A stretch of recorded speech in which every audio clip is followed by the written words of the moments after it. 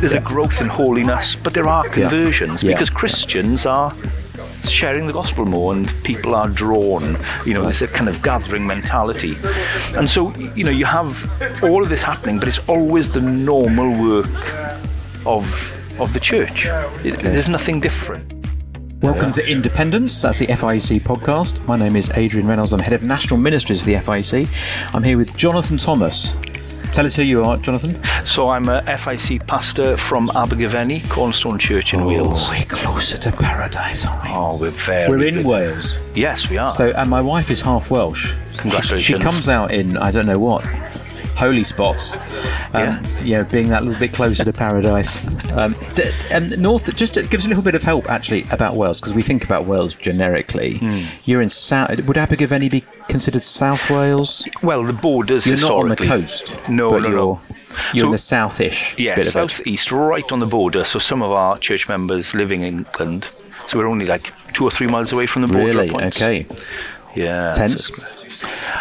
This is North Wales, which is entirely different, is it? Yeah, completely. We're still close to the border, actually, as it happens. We're not a million miles away from the English border, are we? No. But we are in North Wales. How do people in North Wales feel about South Wales and South Wales about North Wales? Do we need to understand that a little bit to understand Wales, or is you're going to get yourself in trouble? Yeah, I've got to be careful. It would be very different, so North Wales in certain parts would be much more Welsh speaking. Right, okay. But then other parts like this, much more Monoglot influenced. still, or is that not the case? No, not anymore. But you would have Welsh speakers who are first language and struggle in English. Okay. Yeah. So heart language is Welsh for those guys. Yeah, hugely. So church really needs to be in Welsh. As much as possible. Like Yeah. South Wales, is that not the case so much? So you'd get pockets, and it's growing, but it would be more kind of anglicised, particularly where I am. Okay. Yeah. And of course, Wales is the land of revivals. Yes. That's what I think. Oh. And we're here to talk about revival because there's been a revival. Did you know, Jonathan? In America, I looked it up just before we started recording. It has a Wikipedia entry now.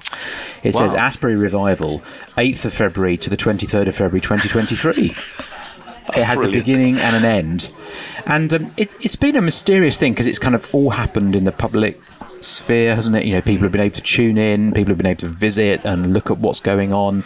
So tell us a little bit, first of all, what happened there before we analyse what happened, because lots of people are asking questions about it. I think as deep down we all long for God to do great things. Actually this comes from a really deep-seated desire to see God save people and build saints up and kind of move us away from the humdrum, I suppose. Yeah. So what's gone on in America, first of all? Yeah, and that's a great question. I don't know. I mean... well, that's interesting. I just followed it on Twitter, and I did... Isn't that enough? I think so. And for a good week, for most days in my office, I had the revival meeting on YouTube in the background, just listening in. So it was a continuous thing. It didn't sort of break off. It wasn't student-led, I think, wasn't it? It was a Christian college. Yeah. They have this daily chapel service. Yeah. A guy preaches a sermon that he says wasn't very good. Okay. And then afterwards encourages people to stay around if they want to pray. And then that just kind of carried on. And so you ended up having this one meeting that just went on for weeks. Okay. Yeah. Sounds like most people's worst nightmare. But actually, something remarkable seemed to be happening. God seemed to be doing something, didn't he? Yeah, and Christians seemed to be really encouraged and revived, perhaps, if you want to use that word, or refreshed.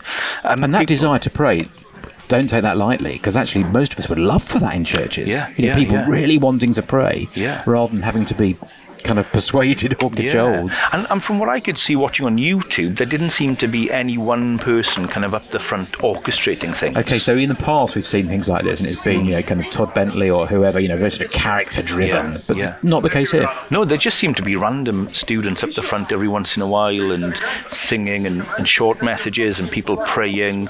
It was very different from anything else I'd ever kind of watched. Okay. And then suddenly came to an end, though. Yeah, I think it was ran out of gas for the heating or something. Well, no, I think it was stopped. It was stopped? Yeah, I think kind of parents and things were writing in I think they need to go back to college. I think to learn something. And I think it was getting dangerous. I think the town were just getting thousands of people coming. Right. So, and what was going on there then? People wanting to come and see? Yeah, I think lots of people wanting to experience what they were seeing online, wanting to meet with God. I'm sure some were just going to watch and be sceptical, which is always the way. But yeah, I think when there are these kind of times of blessing, or the church seems to be having something, people always travel. Yeah. Now we need to talk about the R word. My story is I converted from a non-Christian home, grew up in a kind of middle of the road Baptist Union church, very evangelical. I never heard of a revival. Never heard of it. Yeah. Until I went away to university and suddenly was in a church where people were talking about revival. I thought, what is this? Yeah. So some people have grown up in churches where it's the only thing they've ever heard. Yeah. I guess perhaps less so now, but it can dominate the landscape, or it can be completely absent. What do we mean by revival? Yeah, and what was going on in America then as a result? Can we analyse it? Yeah, I think so. I mean, there's different views out there, isn't there? So I grew up very different from you in a world where revival was everything, and everybody spoke about revival. And that's particularly true in Wales, isn't it? Because in terms of recent revivals around the UK, you'd have to go to very specific places. You'd have to go to Suffolk, Norfolk border. You'd have to go up to the North Isles, wouldn't you? Or to Wales. Yeah. That more in living memory than perhaps some places. Yeah, and I mean Wales between 1735 and... That's not living memory. No, not maybe some of my members. No, 1735 to kind of 1859, 1860, there were just revivals every decade, pretty much, all around Wales. So wherever you go in Wales, there'll be a revival story, or a village that says the revival never came here. But it went to... Oh, it's really... Yeah. There's almost a pride in saying we're untouched by revival. How funny. And so, revival was everything, particularly because of the 1904 revival. Okay, tell us just briefly about that. Which was kind of the last revival in Wales, allegedly led by a guy called Evan Roberts. Right. But actually that was more a kind of newspaper representation of it at the time. So they used to have like the polls every week in the Western Mail, which would say, which village or town and how many were saved. Oh, right. It was like amazing. And so they really kind of had this kind of... It was like social media before its time, really, isn't it? I think there's always been social media. It's just a bit faster than it used to be. Yeah. And so like 100,000 people were converted in a year. Amazing. Which is amazing. Yeah. And, things like in my hometown, Ammanford, the rugby club was disbanded. You can go there today and you've got the board with all the captains, and it comes to 1904-05 and it says rugby club disbanded due to revival. So what was going on there? People were turning from things to they just loved the church and they loved prayer meetings. Right, okay. And so they like Asbury in many ways, they're giving up their, mum and dad might be cross because they've paid the tuition fees, but they're giving up their college time because they want to be together and pray. Yeah. And so it's changed everything. And things like in the mines, the men were holding prayer meetings in the mines. The horses were confused because they didn't understand, because the miners had stopped swearing, so they didn't know what to do anymore. I mean, it just affected everything. So great stories like that. Yeah. In fact, where I live, there was a revival in a village. I mean, it's a remarkable story. I didn't realise during lockdown, we walked around some of our local villages, something to do, and it's quite a historic area for non-conformism. And there's a tiny village called Clipston, which now probably has a few hundred people in it. There is a church that seats 700 in Clipston on a hill. And I'm thinking, hang on, this is a bit odd. Non-conformist kind of traditional chapel. You might see one in Wales, but there it is in Clipston. And it turns out that in 1800, a young farmer a young lad whose mum had died, just started praying with two mates. And within 4 years, there were 700 people attending a meeting. It's quite extraordinary. And they built a church. Yeah. And the village at the time had about 60 inhabitants. So people must have been travelling. Yeah. So actually, this phenomenon you see in Asbury, people wanting to come, I don't think that's new, is it? No. People wanted to travel. And lots of people converted, I think. But interestingly, within 20 years, nothing. Yeah. And so, help me here, because I'm just a little bit thick, really. Things do seem, in revivals, where there are great stories of conversions, rugby clubs disbanded, whatever it may be, although you could make an argument for rugby is a bit angry with is holy. There's a holiness about rugby, sanctification. But actually, things seem to end very abruptly as well in revival. What's going on there? Yeah, I mean, there's a mix, isn't there? I think sometimes it's good to even think about whether there is such a thing as revival. Okay. Should we do that first, or should we talk about how revival ends first? Well, I think maybe the both. Okay, go on, go for it. I think it's linked. Go for it. So, there's different schools of thought with revival, and some people have got this idea of a revival as a concept. It's a category. Right, an extraordinary work of God. Yeah, an unexpected... Over and above the normal extraordinary work of God. Yeah, exactly. So a kind of extraordinary, unexpected work for the unconverted. Right, okay. And so it's particularly focused on, in that model, particularly focused on people being saved. Yeah. Okay. So it's often a very external focused move. And so often people will look at something like Asbury and say, well, was it a revival or not? Did it meet the criteria for this category of revival? And so you have this kind of extreme kind of version of revival, which some people love, and then other people look at it and go, well, I can't see that in the Bible. Yes. So that is a test. Yeah, so... I mean, there are times when God moves extraordinarily in the Bible. You think of Pentecost, for example, in the New Testament. Some of the gatherings in the Old Testament, where there's covenant renewal and things like that. There do seem to be these seminal moments, don't there? And it does seem, but whether there's this category of a thing called revival in the Bible, I'm not convinced. But there's definitely a continuum of the experience of the church and the Christian, where there are revivings. Okay. So if I was going to be, a pedant, I'd probably say... Are you? Yes, slightly. Okay. But I'm not clever enough to be a proper one. But I'd rather go for the term revivings than revivals. Okay. Just because I think we have this category idea then. So there's church, and then there's a revival. Yeah, so actually that can diminish the ordinary experience of church, of which, of course, there's nothing ordinary about it. No, It's exactly. a supernatural gathering of people who have been rescued from death. Brought into life. I mean, there is a sense in which if we overplay revival, can we underplay the normal work of God, if I can call it that? Hugely. And that's where I think someone who's really helped me on this is Ray Ortland. Okay. He's written a book on revival, and he talks about the fact that really what revival is, or revivings, is the normal work of the church, but just supernormal. So multiplied. For a moment. Yeah. Okay. It's just, and when you look at the history of revivals, I've been working on a documentary since lockdown on revivals in Wales, and you look at all these stories, and actually, what was it? There was more prayer, there was more kind of preaching in most of them, although the waters get muddied from 1850 onwards because of Charles Finney, but that's another story. Yes, okay. We'll save that for episode 18 of the series on revivals with Jonathan Thomas. There's a growth in holiness, but there are conversions because Christians are sharing the gospel more, and people are drawn. There's a kind of gathering mentality, and so you have all of this happening, but it's always the normal work of the church. There's nothing different.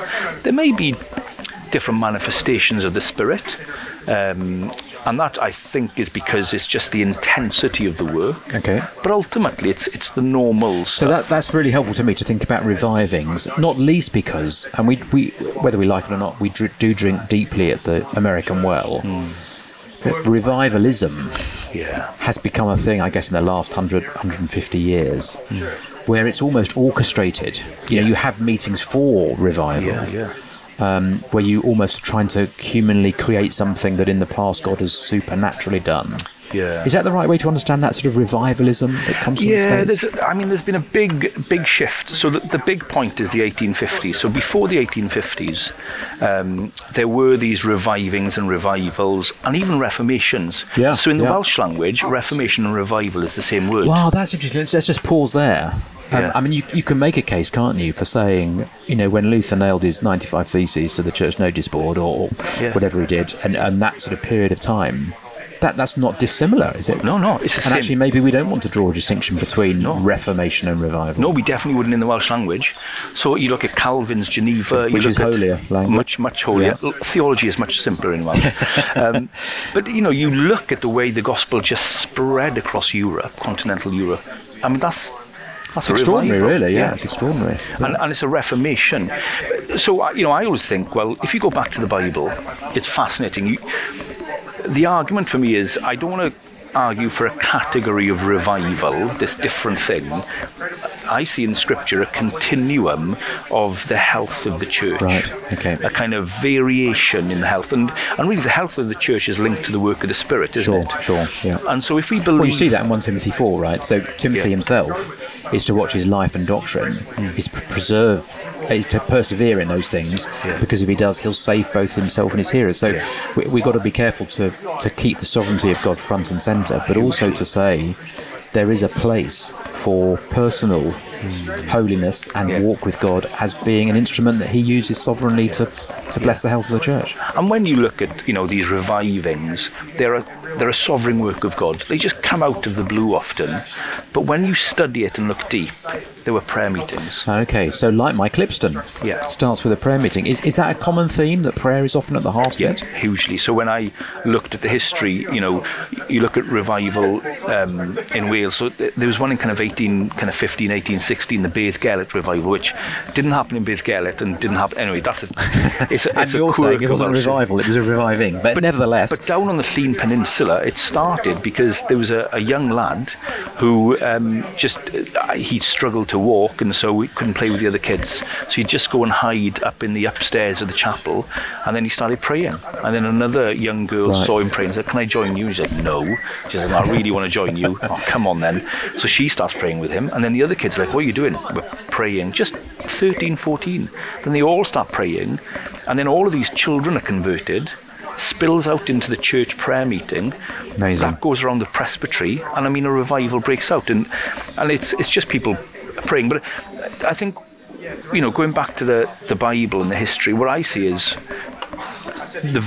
the health of the church varies. So in the Old Testament, the people of God rebel, don't they? And I've noticed that, yes. A lot. And the health of the church goes down.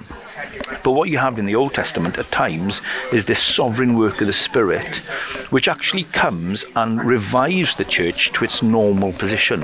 So kind of revival in the Old Testament is a normalising of the church, bringing it back to health. That's a really helpful way of thinking about it. So actually, as we talk about the health of the church and what the church is doing, revival isn't over and above what the church should normally be. It's bringing it back to how it ought to be and how the Spirit loves to work. And particularly in the Old Testament, there's no big, apart from maybe Jonah, and that's not a great example, is it? There's no big, great missionary endeavour in the Old Testament so much. It's the church kind of rebelling and then being revived. And so when they want the reviving to come, like in Isaiah and Hosea, they're always praying that the Lord would come down, that the Spirit would come down. So they realise in the Old Testament that for the church to have health, you need a sovereign work of the Spirit. So it's repentance and prayer and preaching the gospel. Interestingly, you come to the New Testament, you get the day of Pentecost, and then it changes. Because in Pentecost, the Spirit comes down on the church in power. And so we come into the age of the Spirit. And so now the church is continually so we need to draw that distinction, don't we? Yeah. And it still starts with a prayer meeting. Yes. But it's a new age. Yeah. It's not just a new season. Yes. It's a new age. Yes. That's the difference, isn't it? And so when you read the New Testament, then I think there's two things now at work. So again, you get the church kind of rebelling. So, the letters to the churches in Revelation are clear. You've forsaken your first love. Repent, come back. Even the story of Acts is not a story of glory after glory, is it? I think if we read it carefully, we see that after Pentecost, it's hard work. And it's a mess. And even on an individual level, you get someone like Peter filled with the Spirit, and then filled with the Spirit, and filled with the Spirit. So you definitely get within the church kind of post-Pentecost rebellion, and so we need reviving, a sovereign work of the Spirit to draw us back. But I think the difference in the New Testament and in our age, you also get a kind of an effusion of power as well. And so you can get these times of extraordinary blessing, where the normal work of the church is given a kind of supernormal kind of power. And I think that's what you get in the history then of the church, all the way through the history of the church. But we called it Reformation historically, or we called it mission, where there is times of power. So the health of the church, I think, goes up and down, and that happens on a global scale, it happens on a national scale, happens on a local church scale, and it happens on an individual scale. Let's come back to that in just a moment. Let's talk about prayer first of all in the connection. So you said a lot of these revivings seem to start with prayer. What's the relationship then? Should we be praying for these times? What are we praying for? When these people met together to pray, were they praying for revivings, or were they just praying for God to be? What were they praying for? Do we know that? Yeah. You can go back and there's records of the prayer meetings in the kind of denominational newspapers. So you read them and you look at the kind of agenda items, and they're calling for prayer meetings for revival. Right. But And I've held prayer meetings for revival. I was part of a revival prayer meeting over lockdown, which was wonderful, meeting Christians across the UK. I'm all for that, but I think it's dangerous. Because you start to pray for a category. Can you be for something and think it's dangerous at the same time? Oh, I'm a complex man. You can hold those two things. You're going to have to explain that. Well, because once you start praying for revival as a thing, I think you've lost the plot. We're praying for God. Okay. We're praying for the Spirit. We're praying... Deeper experience of Him. That the normal work of the church would be what God intends it to be. That, the preaching would be effective, that the pastoral care would be effective, that our evangelism would be effective, that we would know more of the Spirit, and that we would be growing in Him. So we're praying for the health of the church to reach out to the nation. So let me see if I've understood that correctly. When we start having prayer for revival as a thing in and of itself, we're diminishing the work of God in the church. Yeah. By saying, essentially, that's not quite... We want something else other than that. Yeah, and that's the unintended consequence. You don't want to be in a place where you're dissatisfied with the normal work of the church. Right, okay. So I had an interesting conversation. We just done Christianity Explode, and we came to the end of the course, and we've had 3 people going through it, and it's been wonderful. I mean, they are just, you're there sometimes and you think, I've never seen anybody so open to the gospel. Yeah. But yet at the end of the course, someone did, and I knew where they were coming from, and saying, but there's a church down the road, and they get 20 to their Christianity Explode. And you could see the kind of team going, oh yeah, we've only had 3. Yeah. And then I was maybe a little bit too harsh in my response when I said, well, surely not. When there's one conversion, there's rejoicing in heaven. Yeah. Shouldn't we be rejoicing over even these small things? Because even the things that seem small surely aren't. If one person's converted, there's rejoicing in heaven. They're going to be praising God for eternity. So the Christian who is eternally disappointed because we're not in times of revival, there's something not quite right there, is there? Yeah, hugely. And we've as church leaders, we've got to guard against that. While still, there's nothing wrong, surely, with desiring the supernatural revivings, whatever we call them. We want, to use the Isaiah language, we want God to rend the heavens, don't we, and come down. Yeah. And that's more the prayer I would be happy with. Lord, come down. And I think, but we should never be satisfied with the church in rebellion. So in those days, we're repenting and we're desperate to get back to the normal kind of Acts 2, kind of life of the church where we're, committed to the fellowship, to the preaching, to the breaking of the bread and prayer, and people are being added. We always want to be on that kind of the God kind of plan for the church. Yeah. But God, in His mercy and goodness, sometimes does kind of bless the normal in that extra sense. And when that happens, we should rejoice, and it's wonderful. But the Bible and church history show us that that's never sustainable. Okay. I think often it's like a course correction. So I think when the church has gone off course, I think one of the ways God in His sovereignty brings us back on course is through a reformation or a revival. And that can be, on an individual church level or a national level. And I think often in that knocking us back on course, it's a kind of an oversteer a little bit, which is wonderful because people are so encouraged. But ultimately the church comes back to the normal work of the church, which is wonderful. We don't despise the day, the small thing, I think is the, Tell me a little bit more about concerts for prayer, because that was a thing in the 18th century revivals, wasn't it? With churches just really getting down and praying. I think you just call them prayer meetings in some ways, but they were marketed. That's the wrong language. I can't think of the right word. But all around the world, people were gathering. Churches were gathering together for prayer. What's the potency of that? Not just individuals praying, not even just a church praying, which is a great thing. We believe in the local church, but actually churches joining together to pray. That's often a mark, isn't it, of some of these times of reviving? Why is that so potent? I think it's what the Lord Jesus prayed for us in John 17, isn't it? That we would be one as He is one. That's where, the Lord wants us to be. It's the Psalm, isn't it? That's where the Lord bestows His blessing, even life forevermore, when brothers dwell together in unity. And God in His sovereignty, I think, directs us that his will come about through our prayers. And so when we come together to pray and we're desperate for the Lord, we're encouraged by the prayers of others, we repent, we trust. That does seem to be with Lord. Well, this year you don't know this yet, but at the Leaders' Conference this year, we're having an evening prayer time. Oh. So we often have prayer times. We tried to build a bit more prayer into the schedule last year, which was a great joy. This year, we're giving our evening meeting over to praying. Brilliant. I don't know, will we call it a concert for prayer? I don't know, but basically that's the idea. Yeah. That we'll get people praying. Brilliant. That we'll pray together as a church. It won't be lots of songs. We'll have a message at the beginning. Matt Oliver's going to preach for us briefly at the beginning, and then we're just going to get down and pray. And we're either going to be all together in the main room praying, or there are going to be forums downstairs where you can pray for specific things. If you're a kind of trendy Christian and you want to wander around and pray, you can do that downstairs, or you can be in an old-fashioned all-together prayer meeting upstairs. Brilliant. And we're really excited about that. It just seems this is what we need to be doing. Yeah. Actually, we're definitely not calling it prayer for revival now. Sorry. Prayer for reviving.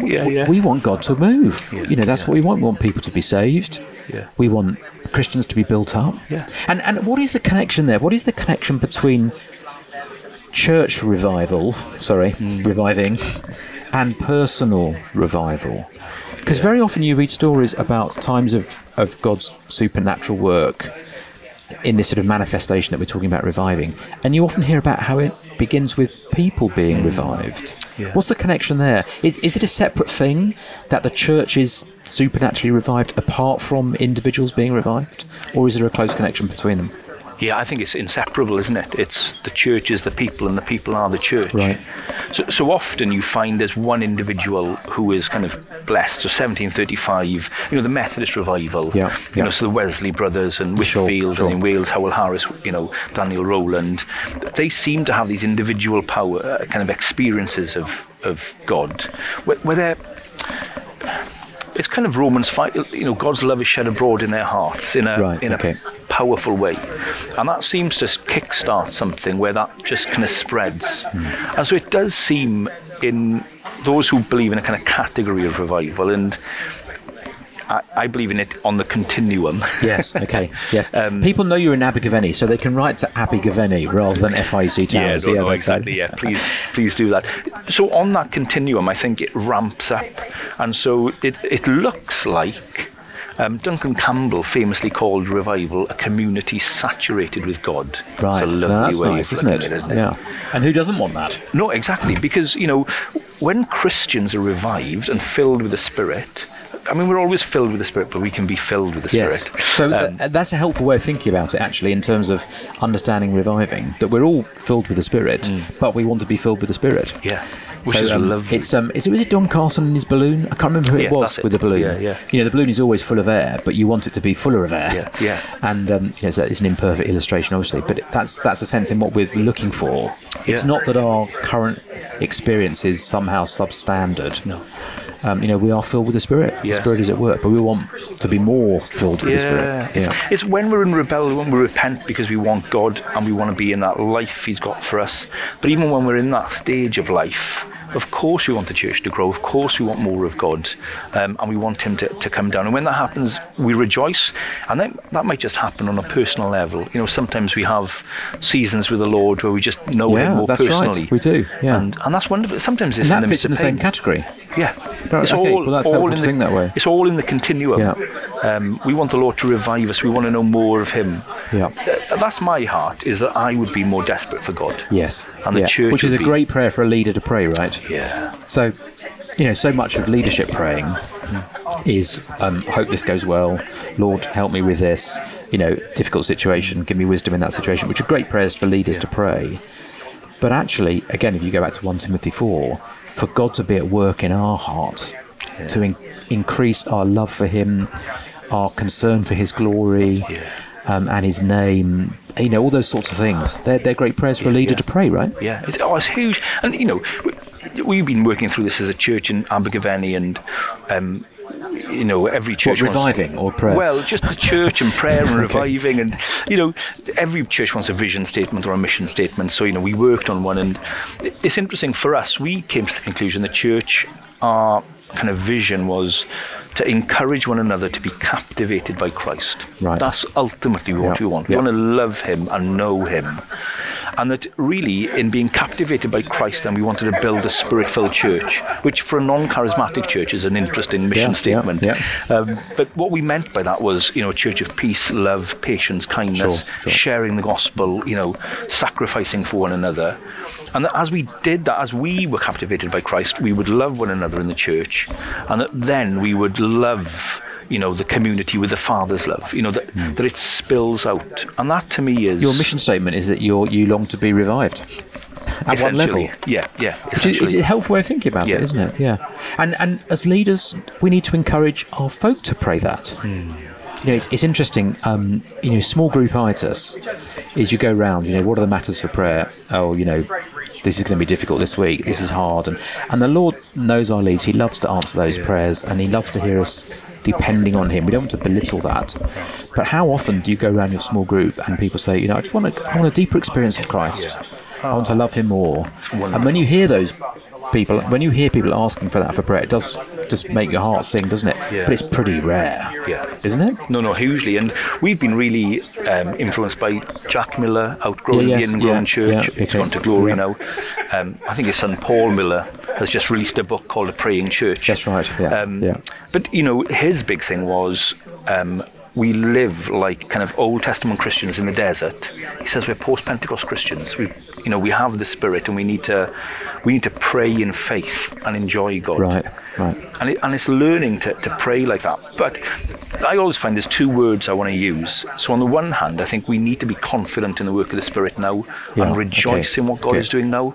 I never want to, despise what God is doing. I never want to, be that kind of person. I think whatever God is doing, even if on a Sunday morning I look out and there's no non-Christians, no one seems to be in raptures, but I can see a lady who's had a horrendous 3 years, and I can see she's encouraged. She's still there. And she's still there. Do you know what? Praise God. I never want to despise those Sundays. And if my only conversion in the year is one of the young people who's been brought up in the church coming to faith. Still a miracle, right? Hallelujah. This is wonderful. And so I want to have confidence that God is at work, and I want to rejoice in that. But within that confidence, I do want to crave something. I want to see more of that. But ultimately, I want that to be because I want more of God. So let me put it like this. Every leader is praying, oh, that you would rend the heavens and come down for themselves. Right? I want more of that experience for myself, more for the church where I'm serving, more for the gospel in the nation. But as I pray that prayer, I'm not saying, Lord, you're not doing anything at the moment. Exactly. Lord, what you're doing at the moment is extraordinary and miraculous. That Christians are still here every Sunday. You've kept them for another week. Praise the Lord. That people are being saved, even in small numbers. Praise the Lord. That's what we've got to hold the two together. And if we've got time for a controversial insight. Well, you've got 1 minute left. He's going to leave you on a cliffhanger. Earlier I said 1850 was the big change. It was, Finney, and from that point on, we've started to decide that we can make revival happen. And that is the key thing. Revivals have pretty much dried up in kind of America and the UK as a result, because I think we're not focusing anymore on knowing God and a sovereign work of the Spirit. Right. I think that's it's a great place to leave it with that prayer. Rend the heavens, Lord, come down with your sovereign work. Great. Thanks very much, Jonathan. And thank you for joining us from Word Live. If you're watching online, you'll see we've got a nice, slightly sad bunch of daffodils behind us, and you can probably hear the seagulls in the background. But thanks so much for joining us. Thanks, Jonathan, for being with us. It's been really helpful insight into revival, reviving, whatever you want to call it. That's a great work that we need to be praying for, isn't it? So thank you so much for joining us. If you've enjoyed Independence, you can rate us and review us. That's a help. And we look forward to catching up with you soon. Thanks.